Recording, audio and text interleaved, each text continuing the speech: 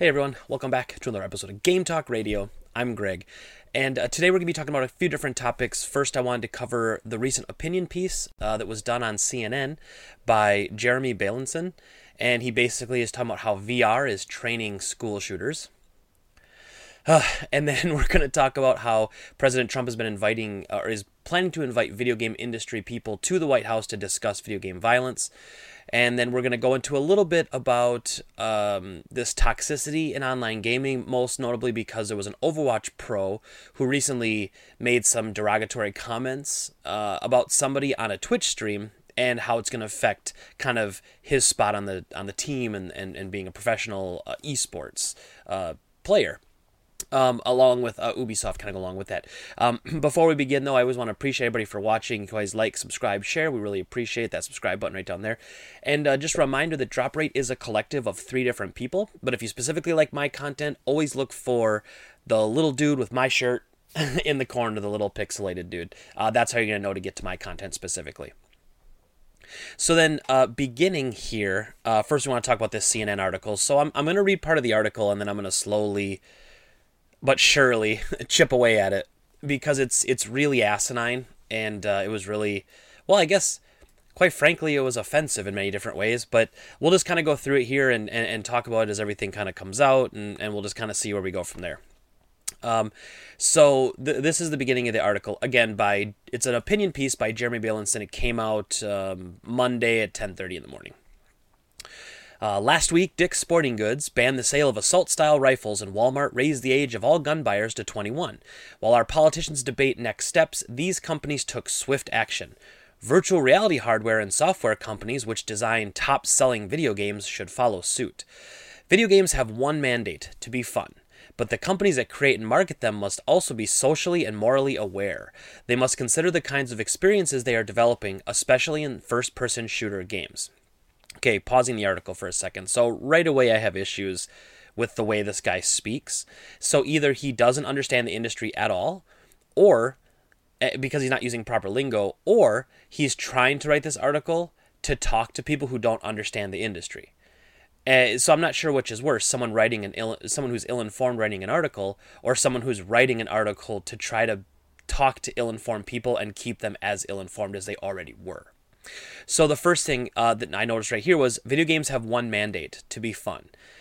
I actually don't agree with that. As silly as that sounds, I think there's a difference that needs to be made very specifically. There's a difference between fun and enjoyment. Okay, if you guys are still following me here. So bear with me here for a second. Fun is I don't consider dying on Dark Souls 1,000 times fun. But you know what is? I get enjoyment out of being challenged and then overcoming that challenge, right? So that makes sense to me, as opposed to someone just saying, well, it has to be fun. If you're not having fun playing a game, then that's the only mandate of a video game. That's not accurate.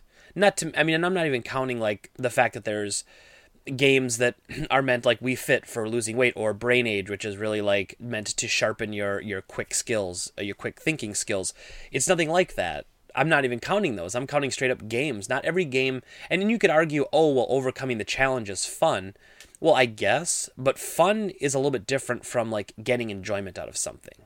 You know, I think we needed to make that distinction. And so first, I thought that was really arrogant of him to just say instantly, video games have one mandate: to be fun. They don't. And so again, this is somebody who just doesn't understand what it's like to be playing games. Some games, like, is it fun to play an emotionally taxing game that at the end is very sad? Is that fun? No, but I loved the emotion that it elicited from me. I loved that it made me feel something. I like music and movies and games that make me feel something emotionally. Is it fun? Like, I don't think I finished that going, man, that was really fun. You know, the end of, Shadow of the Colossus at the end was really fun, that story, you know, or like Last Guardian, or like, some of these really sad games that just come out. And it's not that they're not good games, it's just that they're not really fun. It was an experience. It was a storytelling experience, you know. So continuing on with the article, there is at least one documented case of a killer using a first-person shooter game to improve his combat skills. At least one. Okay, out of how many millions, billions of people on the planet, millions of people that play video games, there's at least one. So this guy, in all of his digging, he found at least one. According to The Guardian, the Norwegian shooter Andrew Breivik told the court in 2012 that he used a holographic aiming device in the game Call of Duty to develop his target acquisition abilities. Breivik played a two-dimensional game, but virtual reality can take skill acquisition to a new level. Players can look all around the scene instead of just staring at a screen. Handheld devices vibrate to simulate touch. Most importantly, players use their arms and bodies to engage in full combat moves instead of just hitting buttons. As a result, the brain's motor system is engaged. Repeated movement while in virtual reality causes changes in brain structure, which in turn improves performance in the real world. So I got a whole bunch to go through, so we got to stop again, because there's a whole bunch of things here. At the end, when he notes that that there's changes in brain structure, he actually cites a study about virtual reality. I'll get to that. But first, Breivik played a two-dimensional game, but virtual reality can take skill acquisition to a new level. Players can look around the scene instead of just staring at a screen. Well, there's no difference between a virtual reality game and a first-person shooter. When in virtual reality, I can turn my head and look, or I turn the analog stick and I look. There's no difference there. It's just a control mechanic. So instead of having to move, I have a TV attached to my head is the way to think of it. It's not that I'm magically in some virtual reality world where I can't control my, I can't control and I can't tell the difference between where I am. This is the sort of stuff that's really, really, really frustrating to me. And I've talked about this ad nauseum probably for a lot of you who've been listening the last few weeks. We've been talking a lot about the violent video game debate and Trump blaming games and, this Kentucky governor blaming video games and having all these ridiculous contradictory statements about what, we can't rush out and blame guns, but we can rush out and blame video games. Right? So anyway, that's another issue of him not understanding. I don't know if this guy's ever played virtual reality or played a game, but let's keep going. So players can look around the scene instead of just staring at a screen. Handheld devices vibrate to simulate touch. Okay. Well, let me keep going here for a second. Most importantly, players use their arms and body to engage in actual combat moves instead of just hitting buttons. Okay, so have you ever watched somebody play VR? This guy clearly has not, because you're standing in a room. It's not like we have full, you're not running around a warehouse with a virtual reality headset on. You're sitting in a 5x5 area or a 10x10 area, and you're moving within that area. So what he's saying, combat moves, you can look around and move with your head and move your arms. There's no training that will give you the experience of holding an actual weapon, especially VR. So I don't have them out of the box, sadly, but I have an Oculus Rift, which I quite enjoy.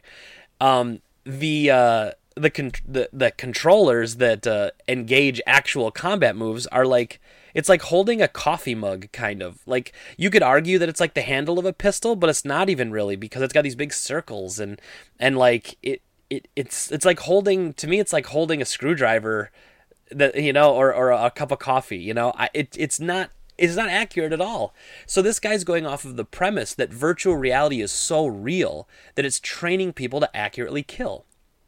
And this makes absolutely no sense. So he's, again, never either used VR or he's never, even seen it. Because if you see somebody playing VR, you see a lot of, back and forth and crouching and being shocked by things. But it's not like I have barrels set up in my room and I run behind a barrel and then I'm using my weapon to pump shot, load a pump shotgun and then cock it and then jump out from the barrel and shoot things. I'm standing in my room with a 5x5 radius and I'm looking around instead of turning an analog stick. So this guy has no clue. He has no clue. So he quotes again, as the brain's motor system is engaged, repeated movement when in virtual reality causes changes in brain structure. So he cites scientific study. So you know what I did? I went and I looked at that study. So it's a 16-page study about sensory motor training in virtual reality, a review. Now, the first thing I want to say about this is the entire reason that this study was done, or this thesis, I don't even know what it technically is. It's like a research paper is what it looks like. Let's see here. It says, yeah, I don't know. It's whatever. Okay. So the whole point of this article was to say that people who have loss of motor function could use VR to get motor functionality back. So it's talking about how virtual reality helps people that have lost motor function, okay? It talks about how it restores neural function when it's lost, okay? Not talking about how you have a fully functioning human who goes into VR and then it alters their brain, okay? It's mental that this guy found this article and this is what he was using. Now, I'll be honest, I didn't read all 16 pages. Maybe buried somewhere in this madness is him talking about that. I won't know because, well, quite frankly, I'm not going to read all this. But as I was scrolling down through it, I found an interesting part. So this is part 5. And this is integration of vision and haptics in VR. So this is the quote from the scientific article. A major development in the use of virtual environments has been the incorporation of tactile information and interaction forces into what previously an essentially visual experience. Robots of varying complexity are being interfaced with more traditional VE presentations to provide haptic feedback. Now, haptic, if you don't know, is basically it's rumbling and it's meant to make you feel like you're in the game. So, for instance, my iPhone is it has its home button is haptic. It's got like a rumble feature where when you press it, it feels like you're clicking in a button, but you're not actually clicking a button. It's just rumbling and clicking in a certain way to make you feel like you're pressing a button. So haptic is going to be really interesting.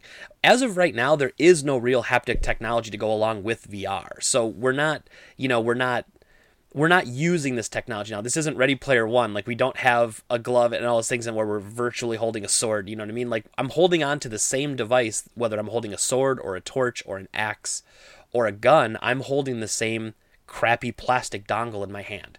It has no weight. It has no kick. If you haven't heard my podcast before, I talk about how I grew up in the Midwest. I've fired guns my whole life. Not really recently because I don't have a need for one. I'm not a hunter anymore. And so you have when you do VR, there is no way to simulate an actual gun. The kick, the weight, the pressure sensitivity of a trigger, like how light and how you can't even flinch that trigger before it'll pull, and the anticipation, all that sort of stuff, you can only get that sort of experience from actually firing a real weapon. 100%. That's my own personal experience, but there's no way to seriously like argue that using that would train you to be better at shooting weapons. In fact, like, and one of the arguments, I guess let me go on here because he starts making different arguments. So, in other words, this is his article. In other words, virtual reality is the ultimate training machine. The military has been using virtual reality to train soldiers for decades.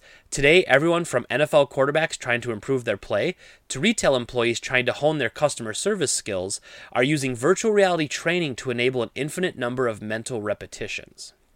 Okay, so let's stop again there. So yes, the military has been using virtual reality training.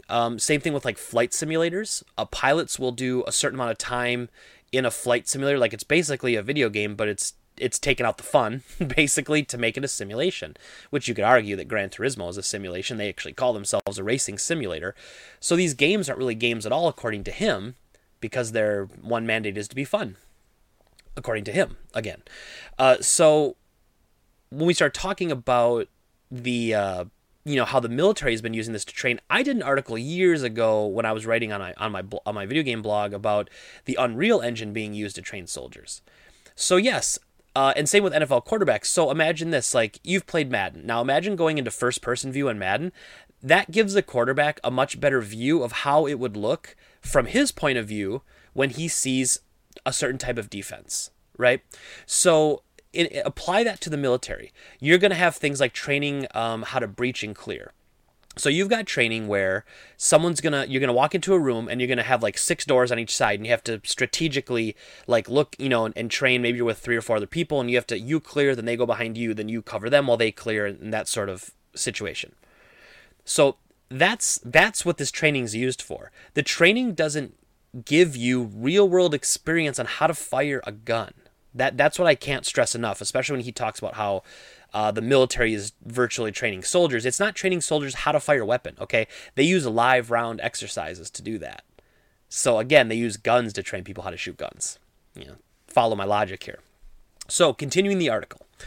My argument here is not that virtual reality games are going to cause people to become violent, or that law enforcement or the military, for example, shouldn't have access to them. But if a possible mass shooter wants to hone his craft, we shouldn't hand him an over-the-counter digital boot camp.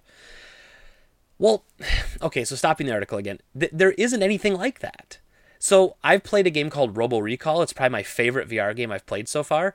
And I'm in a futuristic city fighting against an army of evil robots. It's not training me to do anything. Plus, in that game, you pull the guns from your hips, and then when you need to reload, you don't reload, you throw your guns, and then new ones materialize at your hips, and you grab new ones. You know, just like in real life, when your gun's out of ammo, I like throw it at the bad guy, and then I pick up another gun that magically appears at my waist. Oh wait, no, that's not realistic at all. Or games like Superhot, which is basically like you're shooting mannequins. So, I mean, again, this idea that somehow virtual reality is the most realistic thing in the entire world is just not accurate. And this guy's really frustrating me with his ill-informed and his, like, he has to have never used it. I'm sorry. If he has, he's not a video game player and he just played virtual reality for like the first time and was blown away by it, like many of us are. So to continue the article, there are steps we can take to strike a balance between fun and safety. This is actually my favorite part of this article because this is where he brings up these asinine ideas that he's come up with on how he thinks virtual reality should change so that we don't train people how to be killers. This is some of the best stuff here. So first, let's change the physics of bullets. Think about a frisbee. In order to hit a target straight ahead, one needs to arc it to one side to account for its return swing. If virtual reality bullets also traveled with a slight curve, then virtual shooters would always be pointing away from a target to eventually hit it. This learned side aiming would likely carry over to the real world, and people would have trouble hitting a target straight ahead. A more subtle example can be seen in paintball, which has pellets that move slower than real bullets, and subsequently slightly change the way shooters aim the guns based on gravity, wind, and other factors. Okay, stopping the article again there. This is so stupid. He's arguing that in virtual reality we should change it so that bullets have different physics, so that if a real-world shooter decides who used virtual reality to train, would shoot his gun differently because he was trained to not shoot at targets. This is so stupid. This is a whole new level of like idiotic critical thinking. Like this is the opposite. What is the opposite of critical thinking? I don't know what it is, but that's what this guy's doing. Like, he's just pulling stuff out of his ass at this point. And so that makes no sense. So then his second, continuing with the article, his second recommendation. Second, guns in games shouldn't have the mechanics of real ones. You shouldn't hold a realistically weighted gun-shaped object and pull a trigger in virtual reality. Instead, to operate a virtual gun, you should flick your wrists or bend your elbows. Before you discount this idea, think about the wildly entertaining types of weapons one typically sees in superhero movies. Guns that are far too big for normal people to carry, for example. This way, muscle memory for virtual guns will be abstract. A player can log hundreds of hours as a virtual shooter and be utterly perplexed when picking up an actual gun.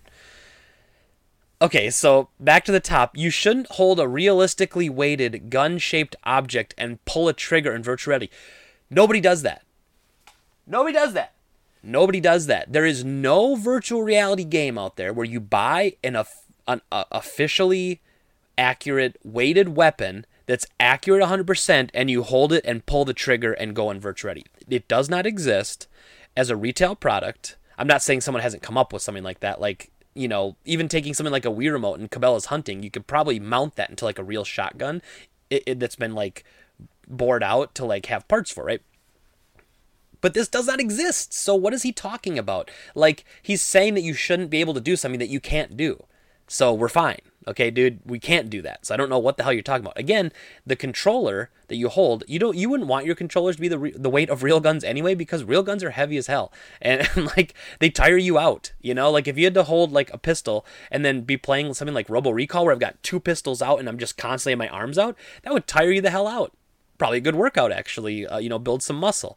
But it just doesn't, what he's saying shouldn't be in the games doesn't even exist. Frustrating, right? Annoying. If you're going to talk about a topic like this, educate yourself. It's frustrating to me. I've been saying that a lot over the last couple weeks because this whole debate about gun violence, causing people to be violent, makes me just want to smash my head through a monitor. And I'm not normally this angry of a guy. Like, I don't get this fired up very often, but this one is so annoying, and I've been fighting this fight for like 20 or 30 years, and it's getting really irritating to have this keep coming up. You know, virtual reality exists in every video game playing country in the world. Japan plays tons of games. Australia plays tons of games. Europe plays tons of games. They don't have the issue with guns that we have. Point blank. Now, we're not the same country, okay? So I'm, again, not saying that guns are the problem. I talked about this ad nauseum before. I really think it's more this, this status, like I have to have a gun to be cool. And then you throw in the perfect mix of someone being bullied in school, someone being treated poorly, someone feeling powerless. Gun equals power. Powerless now has power. That's really what it comes down to. And people who feel like they have no escape, oftentimes many people will commit suicide when they feel that way. Some people don't, and they do it this way. Or they do it this way with a school shooting, and then they kill themselves anyway. That's the truth of it. That's where we're at with it. So then he goes on to say that another change that makes sense, and he's happy that most, if not all, virtual reality games are adopting this strategy, is to have the targets in games be non-human. For example, virtual shooters should aim at robots. Robots move and are shaped differently from humans, but designers can animate them to move much faster than humans or to have skills that humans don't, like flying. Hence, virtual reality would teach skills that would not work as well when aiming at people. So stopping the article there, I don't know what he's talking about. Like he acts like this is a strategy that companies are adopting. It's what games have been doing forever. Games are unique experiences that someone creates. So someone loved the idea, like Robo Recall, of shooting in a robot apocalypse, but someone else could create a game where it's shooting people. And like, what does it matter if people are shooting people in VR or if they're shooting robots? Like it makes no difference. And he's cited no scientific information whatsoever that's going to prove his point that shooting at humans in a game causes people to be more violent. We've never had that. Look at how many times we've been shooting at Call of Duty, or like you shoot, real. I'd argue that Call of Duty is a war simulator. It's trying to be as realistic as possible. But you know what? That game is aimed for mature adults aged 18 or older.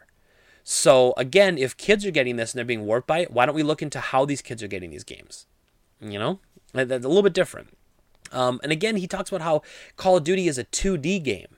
It's not. It's first of all, it's not a 2D game. Like, yes, it's on a 2D plane, and yes, virtual reality technically has like 3D. But what does that have to do with anything? Like making 3D makes it any more realistic? You only have to do that because you need depth perception to pick things up in VR. I mean, give me a break, this guy. So anyway, to close, he says, in a perfect world, perhaps we wouldn't have virtual shooters at all. But for as long as we've had media, people have delighted in violent content. Hey, I agree with him on something.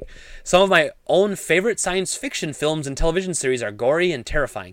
The U.S. Supreme Court has ruled that violent video games are a protected form of free speech, and for years the top-selling video games have been first-person shooters.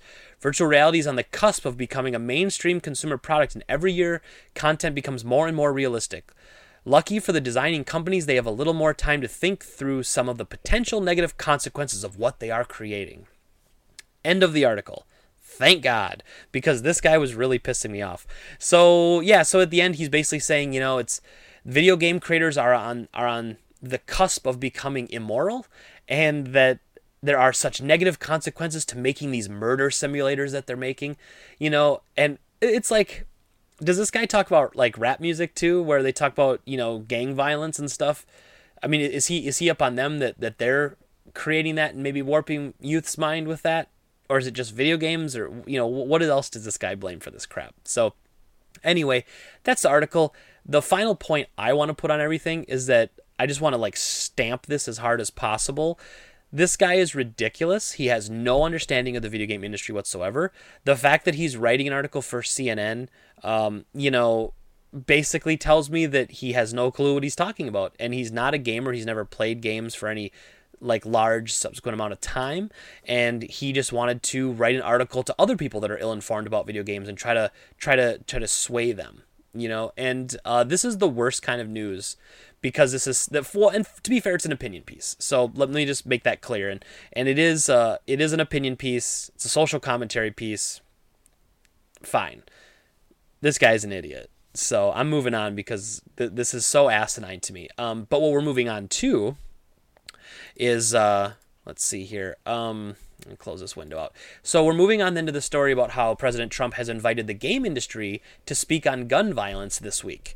So originally last week, they had commented that President Trump was meeting with members of the video game industry this week. So they said that last week. But even the ESA, who created the ESRB rating, and they represent, they're basically a lobbying group that represents the interest of video game publishers and developers. So EA, Activision, all the big guys, they're all part of the ESA.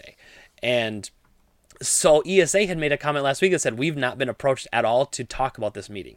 So they're the head of the people who are in charge of essentially all of the companies that talk about video games, and they weren't essentially invited.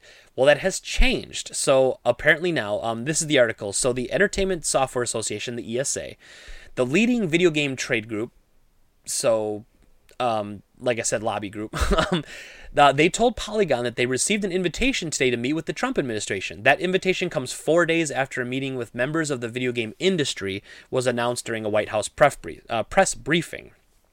So the meeting is going to take place on March 8th and is expected to discuss gun violence in the wake of school shooting in Parkland, Florida that left 17 dead, obviously a couple weeks ago. Authorities have announced no connection to video games, and it's unclear what role, if any, games played in that incident. So this is a quote from the ESA. Quote, the upcoming meeting at the White House, which ESA will attend, will provide the opportunity to have a fact-based conversation about video game ratings, our industry's commitment to parents, and the tools we provide to make informed entertainment choices. So last week, President Trump had a meeting with the NRA, and basically talked about how, after saying certain things like we wanted to raise the age limit to buy guns, background checks, President Trump actually came out and was for a lot of those things. After meeting with the NRA, which was kind of described as a freewheeling event, a lot of after the meeting, basically everything he said kind of seemed to be pulled back, and he started talking really good. Oh, the NRA is great. Oh yeah, we're not going to have any issues. The NRA is great.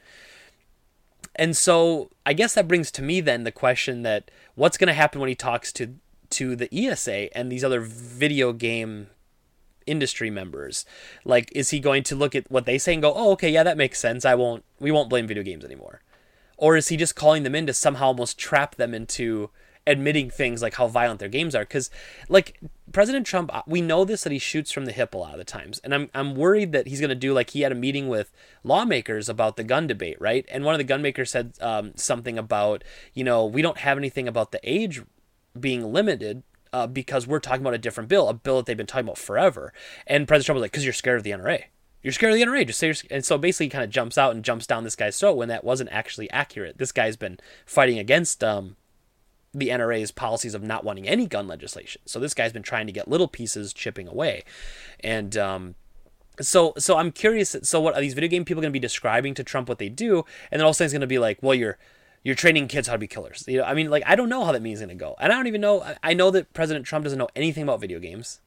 I know he just is disconnected from that. He's so much older than we are. And so he just doesn't, it's just not his thing, So, so this is what Sarah Huckabee Sanders, who is the White House press secretary, said, quote, next week, he'll also be meeting with members of the video game industry to see what they can do on that front as well. This is going to be an ongoing process and something we don't expect to happen overnight, but something that we're going to continue to be engaged in and continue to look forward to the best ways possible to make sure we're doing everything we can to protect schools across the country. So like I said, at that time, the ESA had no idea there was a meeting. So they basically announced a meeting before having anybody showing up to the meeting, which always a great idea, right? So this was another quote from the ESA about the topic. Video games are enjoyed around the world, and numerous authorities and reputable scientific studies have found no connection between games and real-life violence. Like all Americans, we are deeply concerned about the level of gun violence in the United States. Video games are plainly not the issue. Entertainment is distributed and consumed globally, but the U.S. has an exponentially higher level of gun violence than any other nation. So, and a couple reminders I was kind of mentioning earlier, but the ESA established the ESRB rating system in 1994. It was actually the same year as the federal assault weapon ban, which has subsequently lapsed in 2004, that did. which the rating system applies to all games sold in the U.S. and has been shown by the FTC to be successful at keeping mature games out of the hands of children. Okay, the industry policed itself, and we got successful results. In January 2013, following the Sandy Hook shooting, representatives from the ESA, ESRB, and a number of prominent game publishers met with the Vice President Joe Biden and his gun violence commission at the same time. So that's just a little bit of news about what's happening. So obviously the meeting's not until Thursday. And so I'll hopefully have more news about that. I'll probably do a quick video on Thursday or Friday just to kind of follow up to see what happened there. But again, it's even the idea, like what is he? I guess here's what irritates me. He doesn't know anything about the ESRB. He doesn't know anything about video games. He doesn't know how self-regulated they already are. And I know last week I was really, really crapping hard on the ESRB and the ESA about how they're handling the gambling and this game requires additional content to be purchased, label that they're going to start putting on games or whatever, in-game purchases. So I know I was crapping on them for that, but the way they've done violent video games and the way they've worked and gotten things like the ESRB actually would send secret shoppers into stores to make sure stores like GameStop, Walmart, Best Buy were actually enforcing the rules. And again, it wasn't a law. So if they didn't enforce it, they didn't have to. But then oftentimes those companies would get in trouble because they'd release these reports and say, oh, Walmart got an A. They don't sell a single game to anyone under 18 if it's mature rated. Or 17, it's technically 17. And then you've got somebody, and then GameStop for a while, we weren't doing it. And they would come back and be like, oh, we had a 20% failure rate of stores not asking for ID when carding somebody for a video game. And you're like, oh, geez, okay. So then we worked in that. And there was actually a while, because this is kind of GameStop mentality. If you don't know, I worked there for 11 years. So I know the business quite well. And their big thing was, if you do anything wrong, if you can't fix this, we'll fire you instantly. that was their thing. Whoops. That was the thing. If you can't do this right, we'll fire you instantly. And you're like, okay, so guess what? You shape up real quick when you have a chance to lose your job. So, but they policed themselves, and they did a really good job of it. Walmart, GameStop, Best Buy, those places still check. I mean, yeah, you could argue that small mom and pop shops, maybe in like my stores, we're not secret shopped. We're not really held to that same standard. But we're not doing the volume of a Best Buy, GameStop, or a Walmart. So, really... what they're talking about has already been done. Like the video game industry is already working on what they're talking about. So we'll see what happens. We'll see what comes out of that. I would like to see President Trump come out of that meeting and say, you know what, this industry is already regulating itself. We don't need any government intervention. They're doing a good job. Parents, we need to maybe have like a national program of maybe they could start putting the ESRB rating, like the government could promote that as to make awareness of it. Or maybe the government will give them funding so that the ESA can do a nationwide campaign about how to educate yourself about what the game ratings mean. But that doesn't always help. So for those of you who don't know, I worked at GameStop for 11 years. I left there 7 years ago to open my own store, Game Trade. So my store... when I talk to parents, like a kid will come up, a 5-year-old kid will come up with Grand Theft Auto 5. And the parent will be there and I'll say, hey, just so you know, this game has a lot of bad stuff in it. It's pretty much the worst of the worst. Like it's about as bad as you can get for crime-related things. There's nudity, there's there's sexual content, there's torture, all kinds of things. Like the worst of the worst is where we're at here with GTA. And not really, but it is. Like it's got a little of everything that would make a game offensive. It's kind of what GTA is. And I've actually had parents say, well, how bad is the nudity? And so I'll say, well, I mean, there's like a strip club you can go into which has like topless virtual women in it. But I guess I'm like, but you don't have to go there. So I guess there's not really any forced nudity in the game. Oh, okay. Well, I'm okay with the violence as long as it's not nudity. Really? Like that's where you draw the line? Nudity and violence? Okay. Whatever you say. And so that happens a lot though. And it happens a lot where even parents will go, he's just going to play it at his friend's house anyway. I might as well get it for him. And like they're giving up. Like you're the damn parent. Okay. Now I'm not a parent. But I'd like to think if I was one, I wouldn't just be exhausted, be like, well, the kid wants what he wants. He gets what he wants. What the hell kind of mentality is that? You're the damn parent. You're training, essentially, these kids. You're training them to be future human adults. Please do a good job because I have to coexist with these future human adults on the same planet. Please do a better job. Please. Like, please. So we'll see what's going on with that meeting later on. Parents need to step up. I would love to see, like I said, some nationwide funding or advertising rollout or a tax break for the ESA or a grant where they can maybe do educational speeches at schools and stuff like that. So that's what I'd like to see. So moving on from the video game violence debate, because I've reached my limit, we're moving on to another topic, which is equally as frustrating. So there was an article on Kotaku's Compete division, which is kind of their where they talk about esports competitions and stuff. And this was the headline. So I keep this podcast PG, as you all know. I guess maybe PG-13 today because I said ass earlier, but you know what I mean. I keep this thing pretty. So I'm gonna have to dance around some words here. So bear with me. Now the premise of the article is an Overwatch pro called an opponent blank, and an ESPN reporter who broke the story was immediately called out because he also has racist and sexist tweets. But the phrase he said was he called another player an effing, but the real word, obviously, an effing blank blank GGOT. So basically an effing, insert derogatory term for a homosexual here. Okay? You can figure it out. A word that's often used, quite honestly, in the online scene. So I'm 36 years old. I was born in 81, and I grew up without the internet.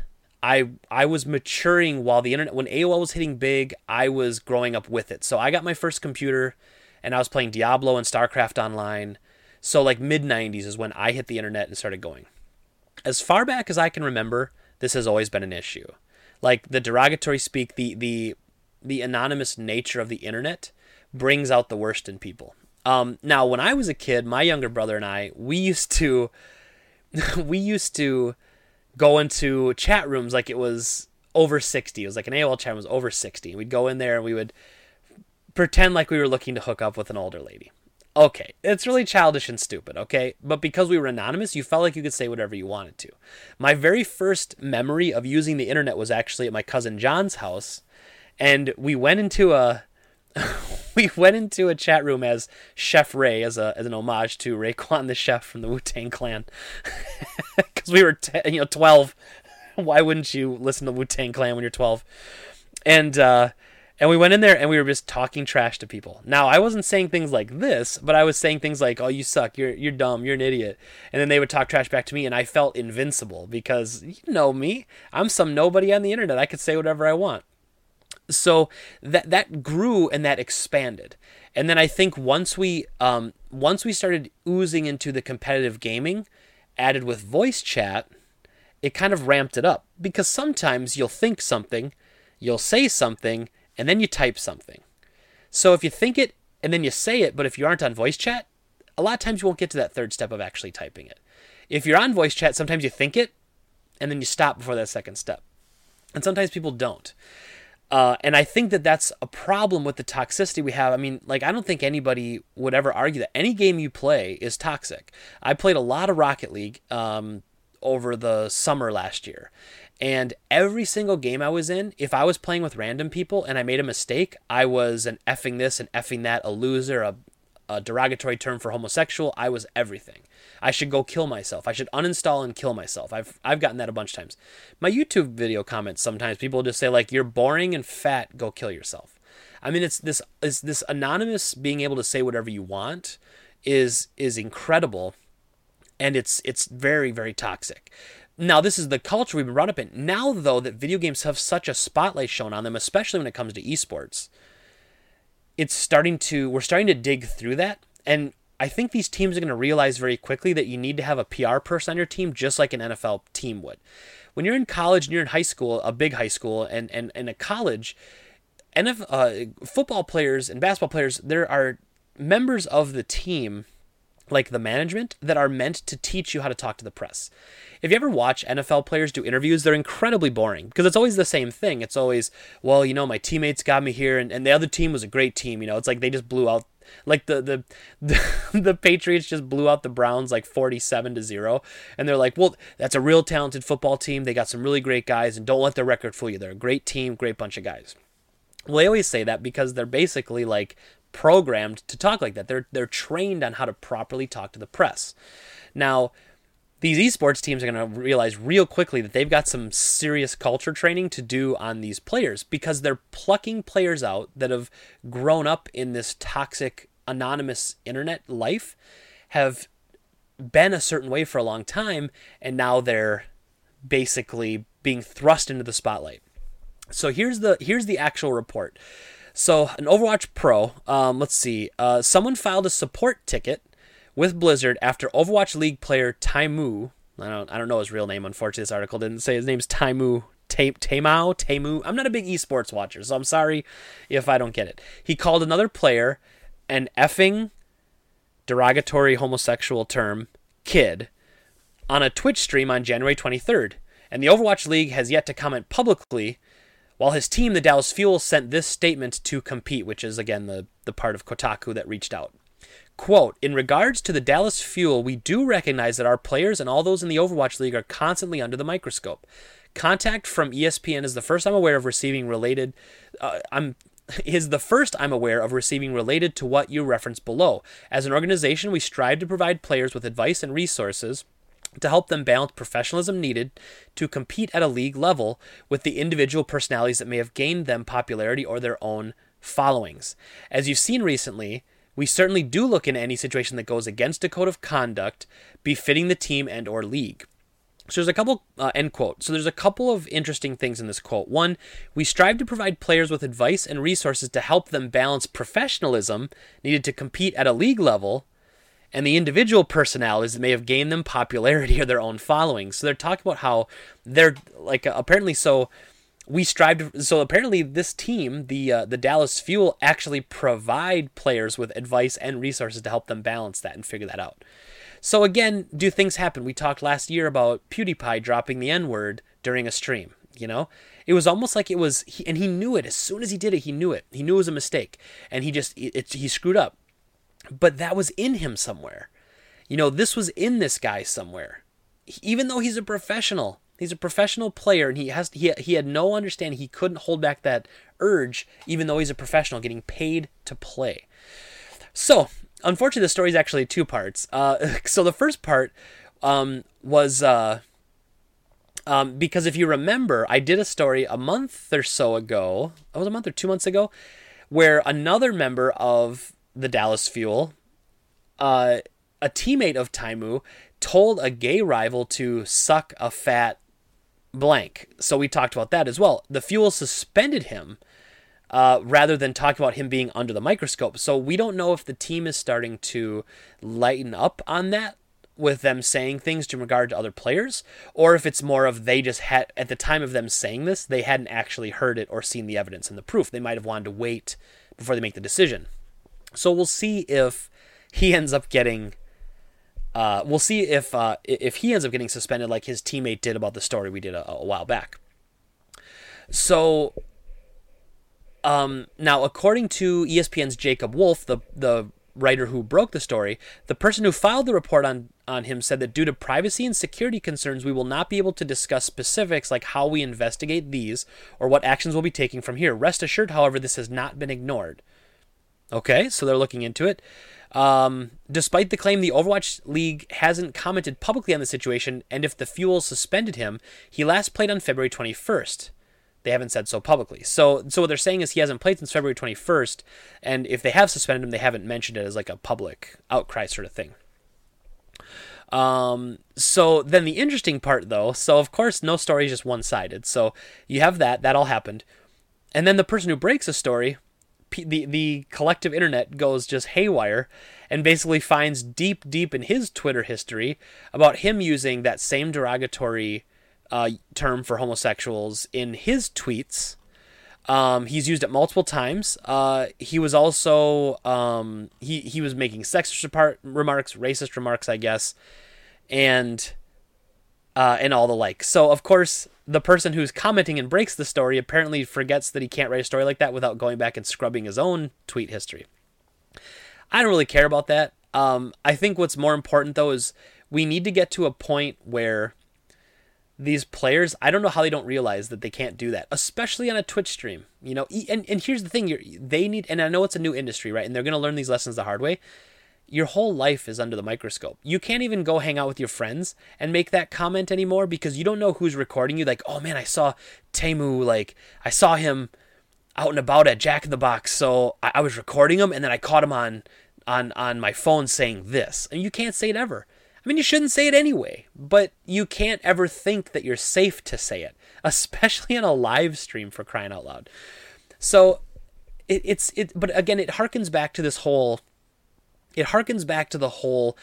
This is how everyone was forged in the fires of the internet. You know, this was the internet for a lot of people, and using that language, and it's spread like a wildfire, and it's ingrained in so many people. It is what it is, but we have to be better than that. We have to work to fix that. And I remember when I was playing World of Warcraft, and I ran a raiding guild for many, many years. And as I met amazing people and I met great people, some of the terminology I used, things like saying, oh, that's retarded, or oh, that's, that's mental, or whatever I would say, certain people took offense to that, and again, this isn't like a kumbaya, but you care about your friends and you don't want them to feel uncomfortable by saying terrible things.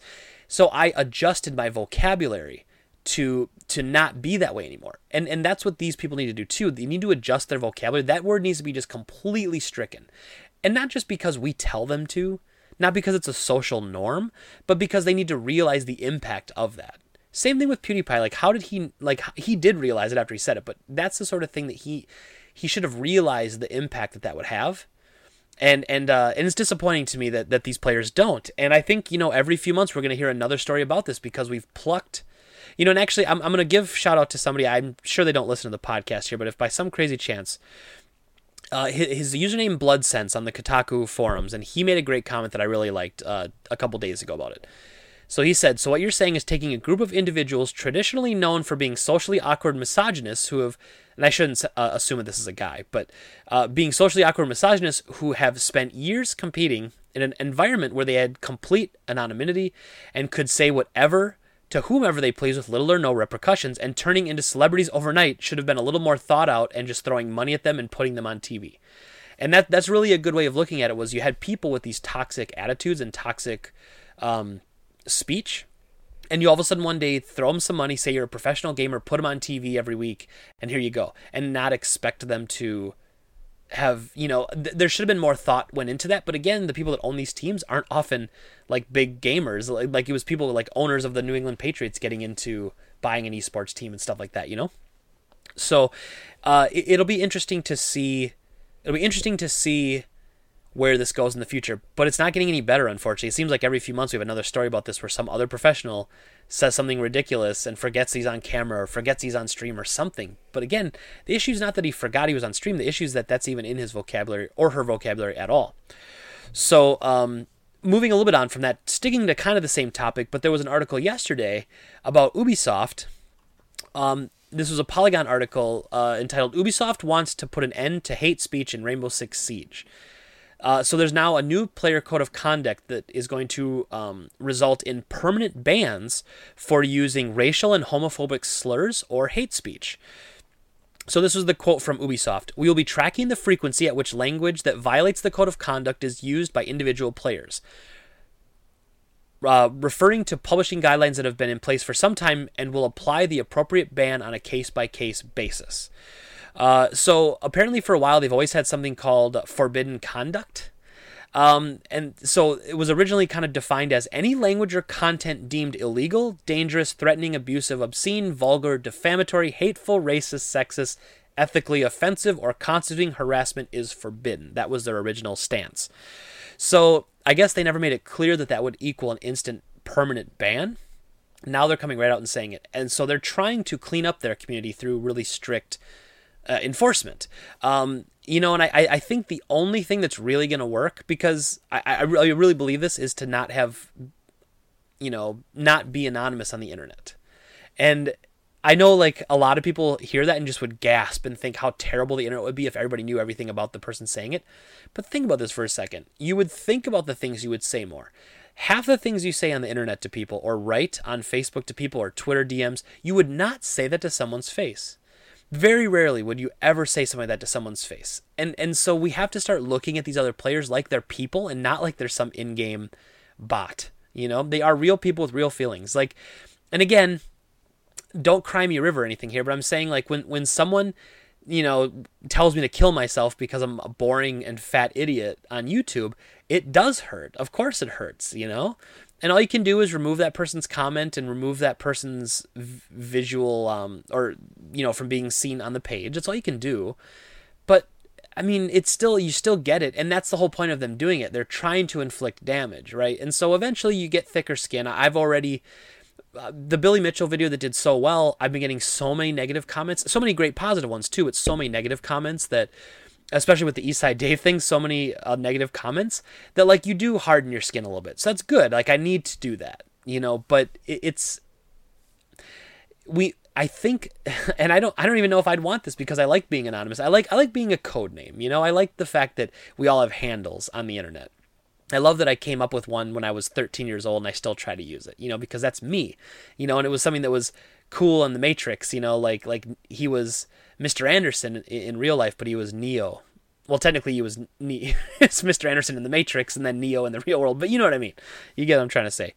And so I almost wonder if that's the only way to truly break this toxicity. You know, I don't know how else to do it. And I guess you can put strict bans on people, but then let's buy the game again or start a new account. You know, I don't know. Now, apparently, this is only going to work on the PC version of Rainbow Six Vegas, because Ubisoft is leaving it up to Sony and Microsoft to handle their own banning and code of conduct for their players. So, totally makes sense. And depending on the severity of the issue being reported, Ubisoft said that the bans can also be made permanent. So, they're not necessarily going to be permanent unless it's a very serious offense. So yeah, so that's their attempt to try to clean up their toxic environments, and they're trying to weed out the bad players from the good. And you know, it's been a long running joke for years that Xbox Live, you had 13-year-old kids screaming at you saying that they banged your mom, you know, and it's been a joke forever, but it's true. And it's since the original Xbox and PS2 added voice chat, that's when and this may be inaccurate, but this is how I've always viewed it, being kind of an industry insider from the retail side of video gaming. I've always looked at the Xbox did usher in a new era of Xbox Live was an incredible service when it came out. It just absolutely destroyed the PS2 online.